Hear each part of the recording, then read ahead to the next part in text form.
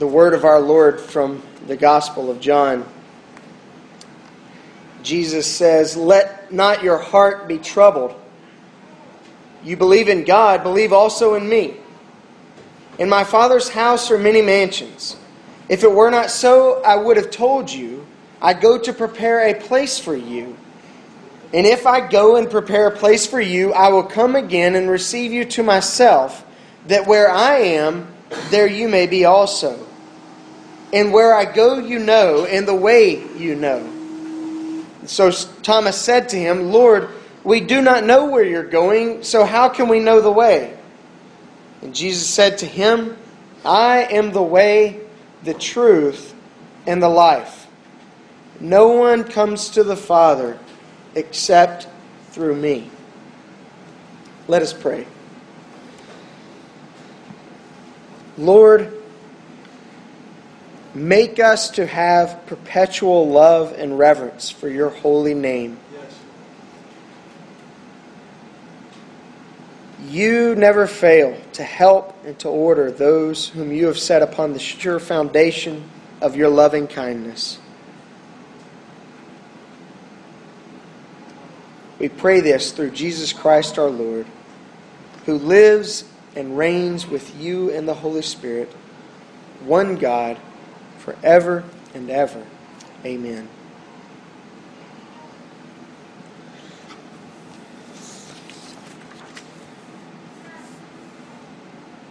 Much like Mother's Day, Father's Day is sometimes a tough subject for people. It makes it difficult as a pastor to figure out, well, what is it that we say on Father's Day? Do I just preach a sermon on how to be a better dad? Well, what about the ladies in our congregation? Some of you ladies might think, please do. That'll give me ammo for my husband when he fails.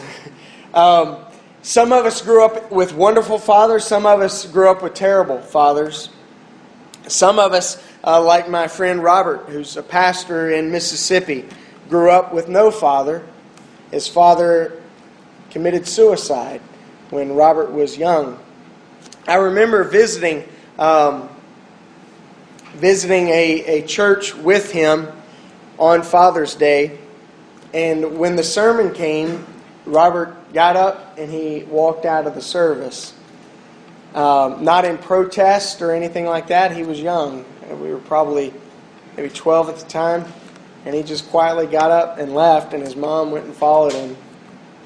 And I remember the image that has ingrained into my mind of the pain that some endure on a day where we celebrate something so that ought to be so beautiful and so holy.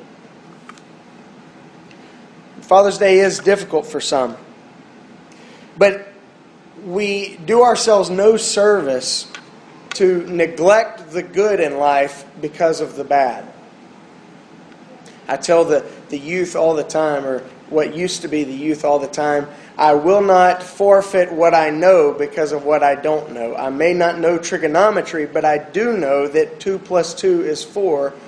Always has been 4 and always will be 4, regardless of what hypothetical universe we live in. That I know. And so with a subject that does bring up many painful reminders for some, we do ourselves no service to remember the good things that we can learn about fatherhood and the good things that we can learn specifically about our Father in heaven and how He has formed us, how He has fashioned us, and how He has created the world around us to reflect Him and to point our eyes to Him, but not just to direct ourselves to Him, but better understanding the world because of Him. We've talked for the last few weeks about the fact that God has brought us into His family. You could say we have been brought into the divine family. In fact, this morning when I was checking in on Facebook, letting my friends know that I'm worshiping with you guys here at Faith Methodist Church, if you haven't done so, I invite you to do so. I said I'm looking forward to worshiping with the divine family. The family of God. We've been adopted into that family. Amen. God has burst open the doors of His household, and He has opened His arms to us, and He has called for us, come on in. Come. If you're hungry, come and find food. If you're thirsty, come and find drink. If you're sad, come and find a shoulder to lean upon. If you are broken, come and find mending. And so we are blessed to be brought into the divine family. And Jesus here is bringing to the minds of His disciples on this night where He's preparing them for His betrayal and His death. He is bringing to their minds this idea of fatherhood. This idea of the fatherhood of God. In fact, He uses language that would be associated with a marriage proposal and language that would be associated with them being the wife, being brought into a family. In the ancient Near Eastern world, particularly the Jewish setting, a household consisted of a patriarch, a chief father, typically a grandfather, or perhaps, if he lived a long time, a great-grandfather, and all of his sons, all of their wives, and all of their children. And if you get on into more than 2 generations, their sons and their wives being brought in as well. And so what would happen is the patriarch would have a house, and for his sons to marry wives, he would build upon that house another structure. They were building almost like a commune. And so they would build extra bedrooms, extra living quarters. And the sons would marry a wife, and that wife would come into the home and would be part of that household. And so when Jesus tells them that He's going, He tells them He's going to His Father's house, and He says, in my Father's house are many mansions, which seems to be kind of an optical illusion. Wait a minute, a house with mansions in it? What are we talking about here? The language kind of gets lost on us. His point is that He is returning to the patriarch, and He's preparing a place. Preparing a place for us. He's adding on in heaven. He's adding a new floor, a new level. Doing a home renovation. And extending back out into the backyard.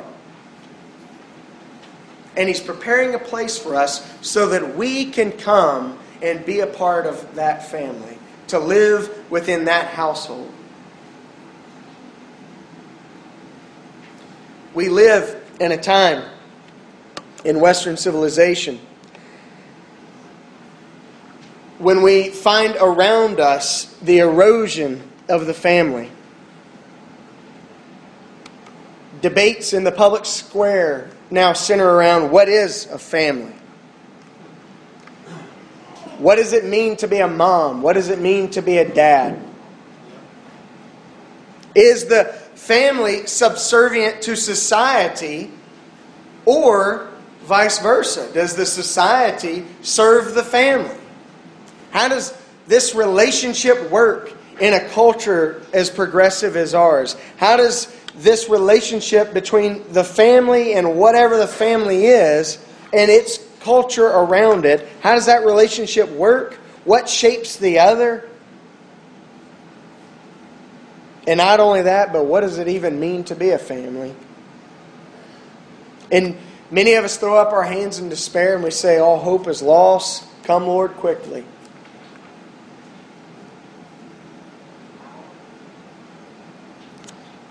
The Scriptures, however, teach us about the family.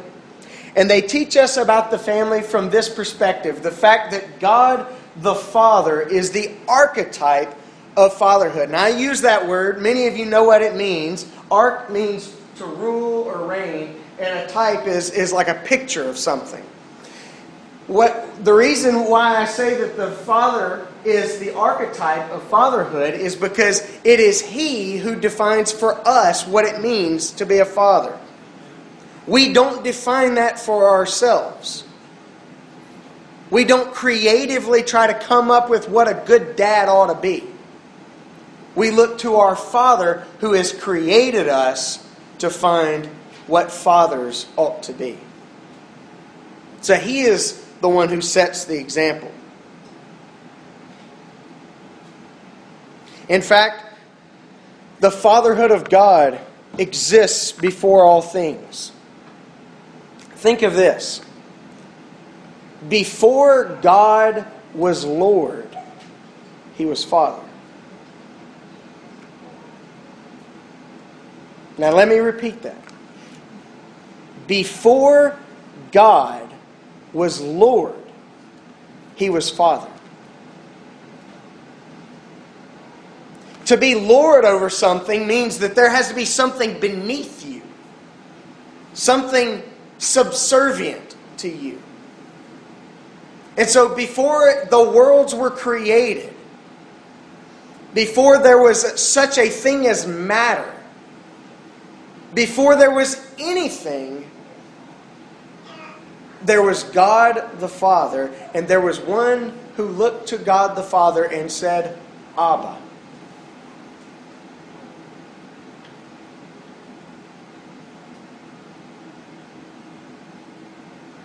So I might get in trouble with some theological circles, but I think we could safely say that God became Lord, but He is Father. I'm going to have to tweet that out later. I think that's pretty good. I don't know that I've ever heard anybody say that. I hope I'm not stepping off into heresy here.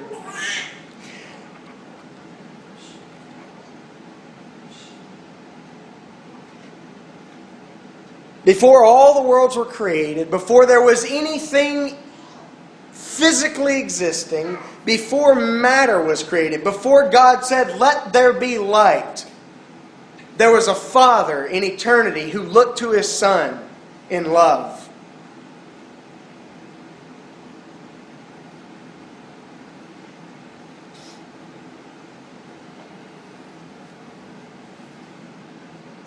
There are some biblical pictures of God as Father that Yahweh in the Old Testament and that Jesus in the New Testament were using to shape Israel's understanding and the church's understanding of what God as Father means. And therefore what we as people living with fathers, as fathers, among fathers, ought to understand about what it means to be a father.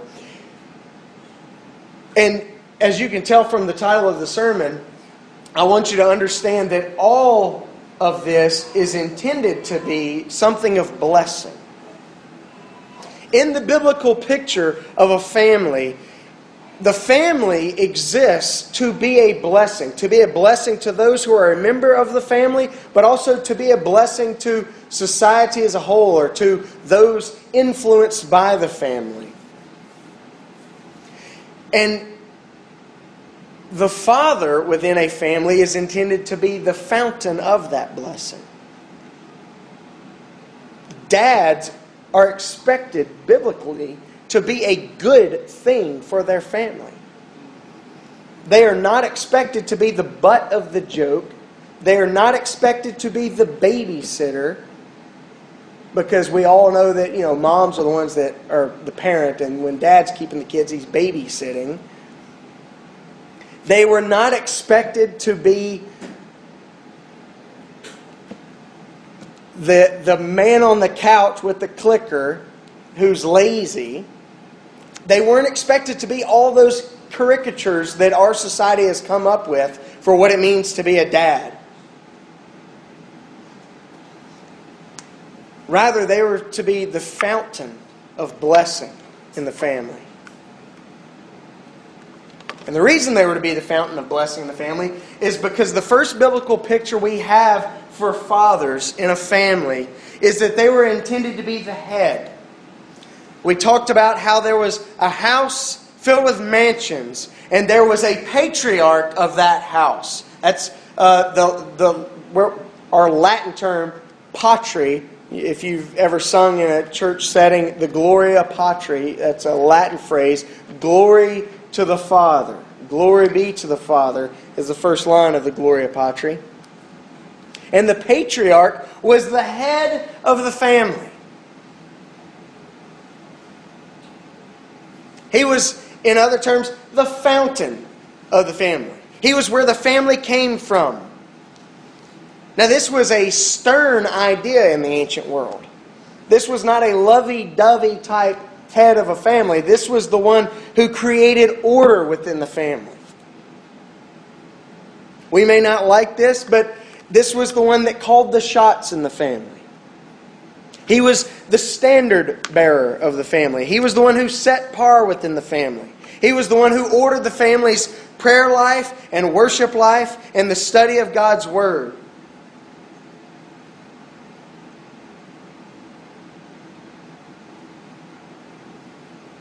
While he was not necessarily sentimental or soft, he was the one that set order within the house. He was kind of a first principle within the family. The early church fathers spoke of God the Father as the fountainhead of deity. There is no Son apart from the Father. Jesus even said it throughout John's Gospel. He kept saying, look, I've come not to do my work, but to do my Father's work. I've come not on my own accord, but I've come because He sent me. I've come not to say my own words or to come up with something brilliant for you. I'm simply speaking to you what I'm hearing Him whisper into my ear. And He says even that in this context, as He's sharing with His disciples on the night of His betrayal here on Maundy Thursday, throughout chapters 14 through 16, He begins telling them, look, I'm going away because remember, I've got to go prepare a place for you. But He says, I'm not going to leave you alone. I'm not going to leave you fatherless. I'm not going to leave you as orphans. I'm slipping away to prepare a place for you, and you won't be alone. I'm sending another comforter. Amen. He says, I will pray to the Father, and He and I will send to you the Holy Spirit. And He says the Spirit comes not to do His own thing or His own work, because just as the Son does no work on His own apart from the Father through the Spirit, so also the Spirit doesn't do His own work apart from the ordering of the Father and the mediation of the Son. He says the Spirit will bring to you my word. He will lead and guide you into all truth. He will speak to you those things that I have for you that you're not ready for yet. But all throughout this discussion, Jesus is teaching His disciples that it is the Father who has ordered these things. Not in a demanding type way, but set them in order.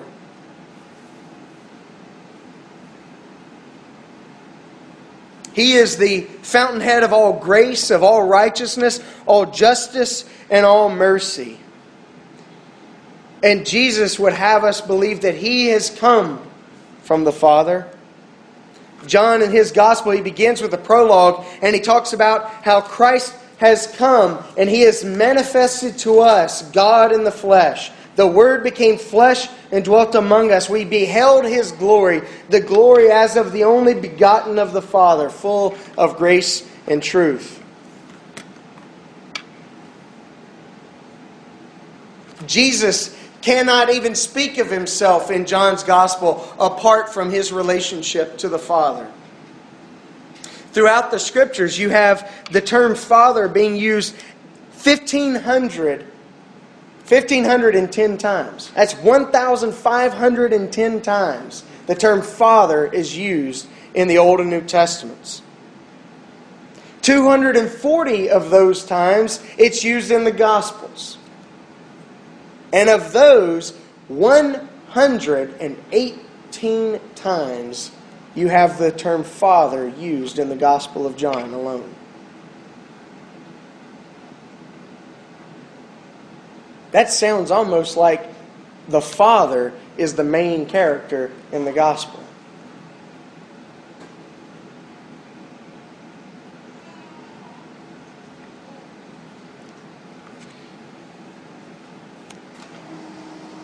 God as Father is the head of the family. That's why in the Eastern Church, the kids have it on the back of their bulletin. In the Eastern Church, if you have an image of the Trinity or a shield of the Trinity, you always have a top of the triangle and then two bottoms, because it is the Father that is the fountainhead of deity. He is the head. In the West, we typically would have Father, Son, and then you've got a Spirit down here. This is the best way I can show you is just by pointing and directing my hands up here.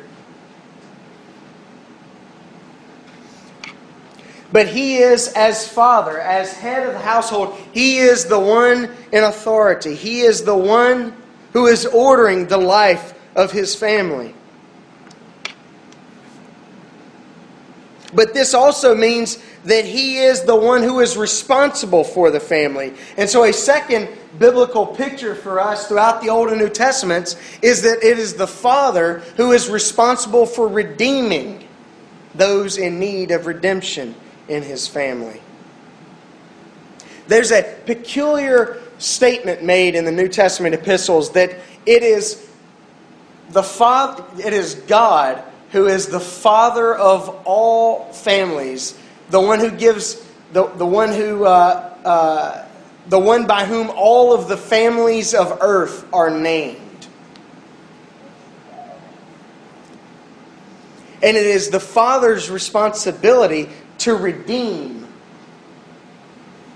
those in need of redemption, those who have found themselves broken, those who have found themselves in trouble. Very literally, in the ancient Near Eastern world, if there was a patriarch in the family and there was someone within that household who fell into danger, whether it was danger with another tribe or whether it was financial danger, whether it was the death of a husband and suddenly you have a woman who is married into the family, it was the father, the patriarch's responsibility to be a kinsman redeemer. It was his responsibility to care for those entrusted to his household. Now this softens our image of father, because he's not some authoritarian head of a family. Instead, he is the one who's not just given unfettered authority. He's the one whose responsibility it is to care for the family, to show love and compassion, to show brokenness and humility. He exists not for his own authority. He exists for the sake of those within the family, those entrusted to his care. John tells us, again, back in his prologue, that Christ has come to redeem. The Word who was made flesh, He came to His own, and His own didn't receive Him. In other words, He showed up to His own family, and they didn't take Him in. But as many as have received Him, to them He gave the right to become children of God, to those who believe in His name, who were born not of blood, nor of the will of the flesh, nor of the will of man, but those who have been born of God. He has come to redeem, to bring back into the family those who have been estranged. If you look throughout the Old Testament, we are so in our culture fixated upon this idea that God is just angry and vengeful and spitting mad in the Old Testament. We forget the fact that it seems like God is obsessed in the Old Testament with the widows and with the orphans. That's not some mean old man in the sky ready to strike everyone dead. Now, He may get mean and angry up in the sky and be ready to strike us dead if we abuse the widows and we neglect the orphans. But God's concern and interest is for those in need. Now, what we find in the gospel is that we're all in need. We're all broken, regardless of how well we've got life put together, regardless of how well we think we've got it all handled and taken care of. We're all broken and we're all in need, and we're all in need of a Redeemer. We're all in need of our Father, the one who said, "It's my job to care for you, to come and to rescue us." And that's what He's done in Christ. He's come to bring us back into the family, to bring us back into the fold. So Jesus says, look, you believe in God, believe also in me. God has not left you alone. He has come to redeem. He takes responsibility upon Himself to care for those who find themselves needy and broken.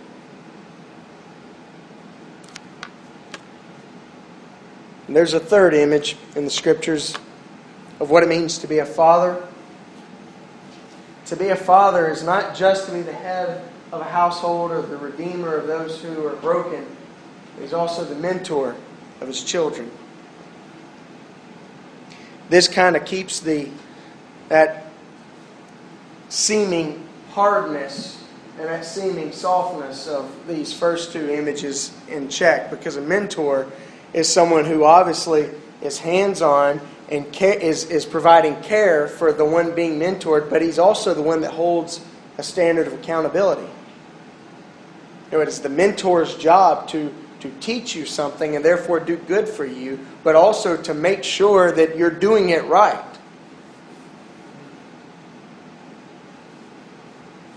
This keeps that softness and sternness honest, so to speak. John in his prologue said that the light who gives light to every man was coming into the world, and that Christ was that light. That He was in the world's darkness, but He came as a light. He came to shine forth in the darkness the way forward. And on this night that He was betrayed, in John 14, Jesus said, "I am the way, the truth, and the life." You want to come to the Father? You'd better come by me, because I'm the one who He has sent to redeem. And so I'm the one who's come to show you the way, to mentor you, to direct your path, to teach you a trade, to display and groom within you good character, to build within you the family ethic. See, all these things were the responsibility of the Father. It was His job to teach the boys how to earn a living and provide for a family. How to be a good person, to be honorable and honest. How to live according to the standard of the family. I believe it was last week when I used Aiden as an example. And it was purely hypothetical. He never hits his brothers. But about how we often use the verbiage of, that's not how we act in this family. We don't speak like that in our family. We don't disrespect our mom in this family. What are you talking about? I just disrespected her. That's what you're getting on to me for, Dad. You know, it was the father's responsibility to provide a context of moral ethic within a family. He was a provider. But not just in a tangible and financial sense. He was the provider of stability and faithfulness. He was the provider of character and morals within a family. It is because the Father is our mentor, our teacher, our guider, our provider, that the psalmist cries out that He is my rock. He is my sure foundation. He is the one upon which I can rest my weight. He is utterly faithful. He is the epitome of the Marine code, Semper Fidelis. He is always faithful, even to his own hurt. Even when it's him who has to go and redeem, and therefore it's him that bears the cost. He is always and utterly faithful. He has dependability that can be counted on. Jesus is not just teaching his disciples, look, if you pray a prayer in my name, you can get to heaven. He's telling them that he is the way of living, that he is the life itself, that he is not just the author of truth, he is the personification of truth. He can be relied upon and depended upon. You can live your life according to him. You can follow after him and not be led astray. He is utterly faithful. And his faithfulness is not contingent upon our faithfulness. He is faithful when we're faithless. He is faithful when we are unfaithful. He is always faithful.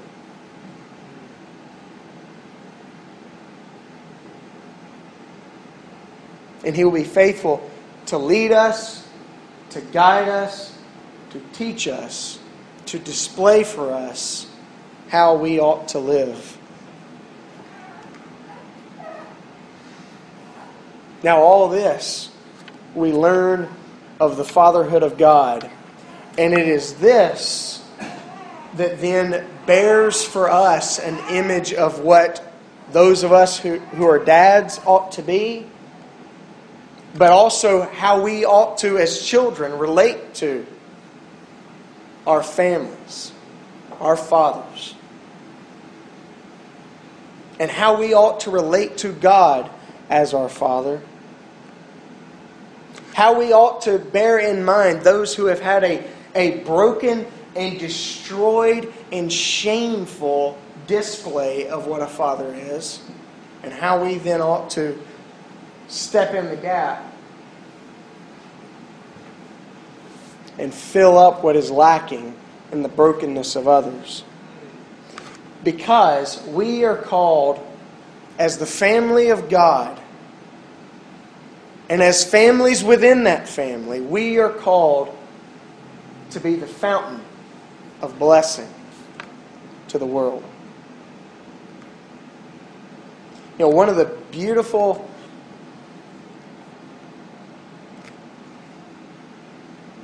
assumptions or consequences, theological consequences of Wesley's theology. You know, we're a Methodist church. Or the founder of Methodism was Wesley. One of the hallmarks of Wesleyan theology was the fact that God can transform.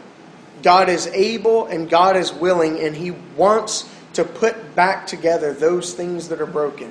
God is the shopkeeper who's finding broken appliances and wants to fix them, and finding broken artifacts and pieces, and He's wanting to put them back together. God is able to, and He wants to.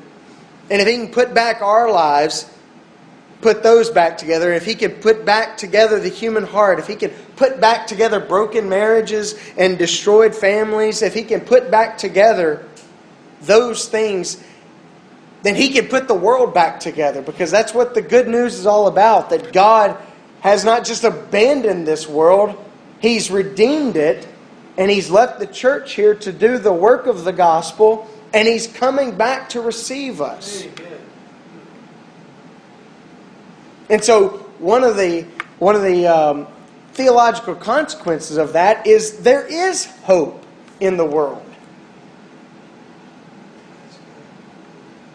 As terrible as things sound on Fox News and CNN and the New York Times and in the AJC and the Marietta Daily Journal, as terrible as those things sound, and as terrible as they really are, we can't deny that, there is hope.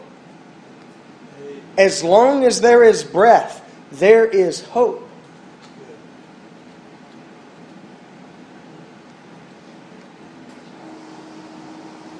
There's always hope. The church is the hope of the world. America is not the hope of the world. The church is the hope of the world. We can love his politics all day long. We can love his acting all day long if we want to go there. But Ronald Reagan was wrong when he talked about America as the city on a hill. The church is the city on the hill. Yes. And even if the land we love and the country where we enjoy the greatest freedoms the world has ever known, even if it falls to pieces, there is hope if there's a church.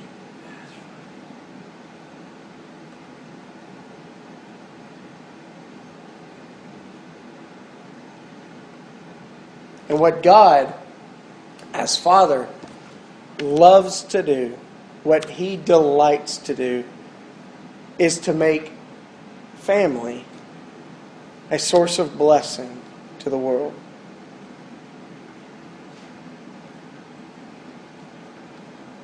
God chose a family to be a blessing to all the nations of the earth.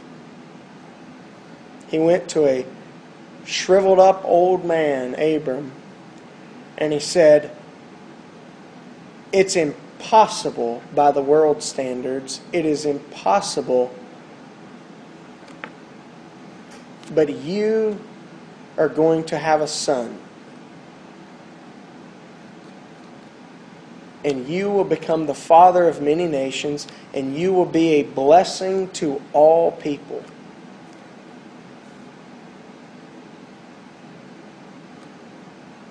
It was such a ludicrous idea that Sarah laughed. Sarai, as she was called. You forget, before there was Abraham and Sarah, their names were Abram and Sarai.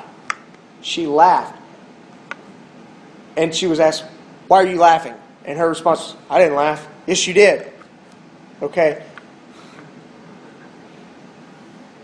So they named that child Isaac. He laughs. She thought it was a joke, a ludicrous and impossible fairy tale, but the joke was on her. You're going to be the grandmommy and great-grandmommy of millions of people.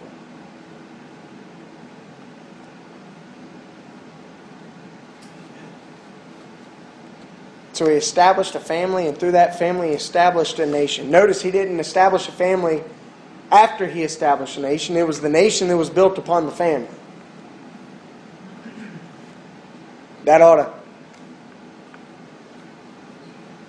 check some of our assumptions about society. He established a family. He established a nation.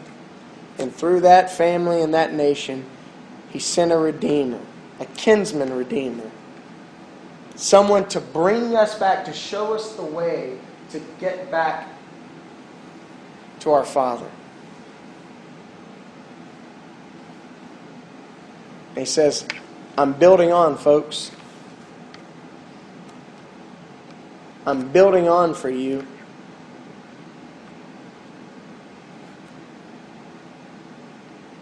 We're adding another level on top of the house, kids. And that's a blessing to us, but shame on us if we think that's the only reason He's adding another level. We ought to think, wait a minute, He's adding a level for me. He's adding a level for my wife and my kids. Why can't He be adding another level for my coworker who seems like a devil, who seems like his life is falling apart? He's the God who does the impossible.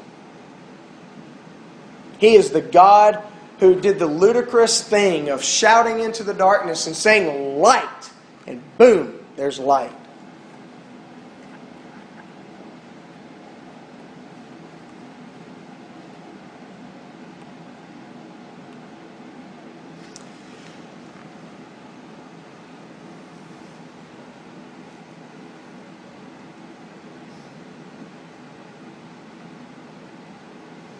Come to one of those places where I think I don't know what else to say. As fathers, this is a call to us to be better fathers. To not check out and assume Mom's going to do it all. To not check out and think, well, Mom's the compassionate one. I'm the one that's going to build some discipline in these kids. But to take our cue from our Father in heaven. And as members of the family of God, we are all children and joint heirs. We have all been brought into the household. And it is our job to, as Jesus did, be about our Father's business. To be taking part in what it takes to run the household. And to be taking part in what it takes to add on to the household, to bring others in.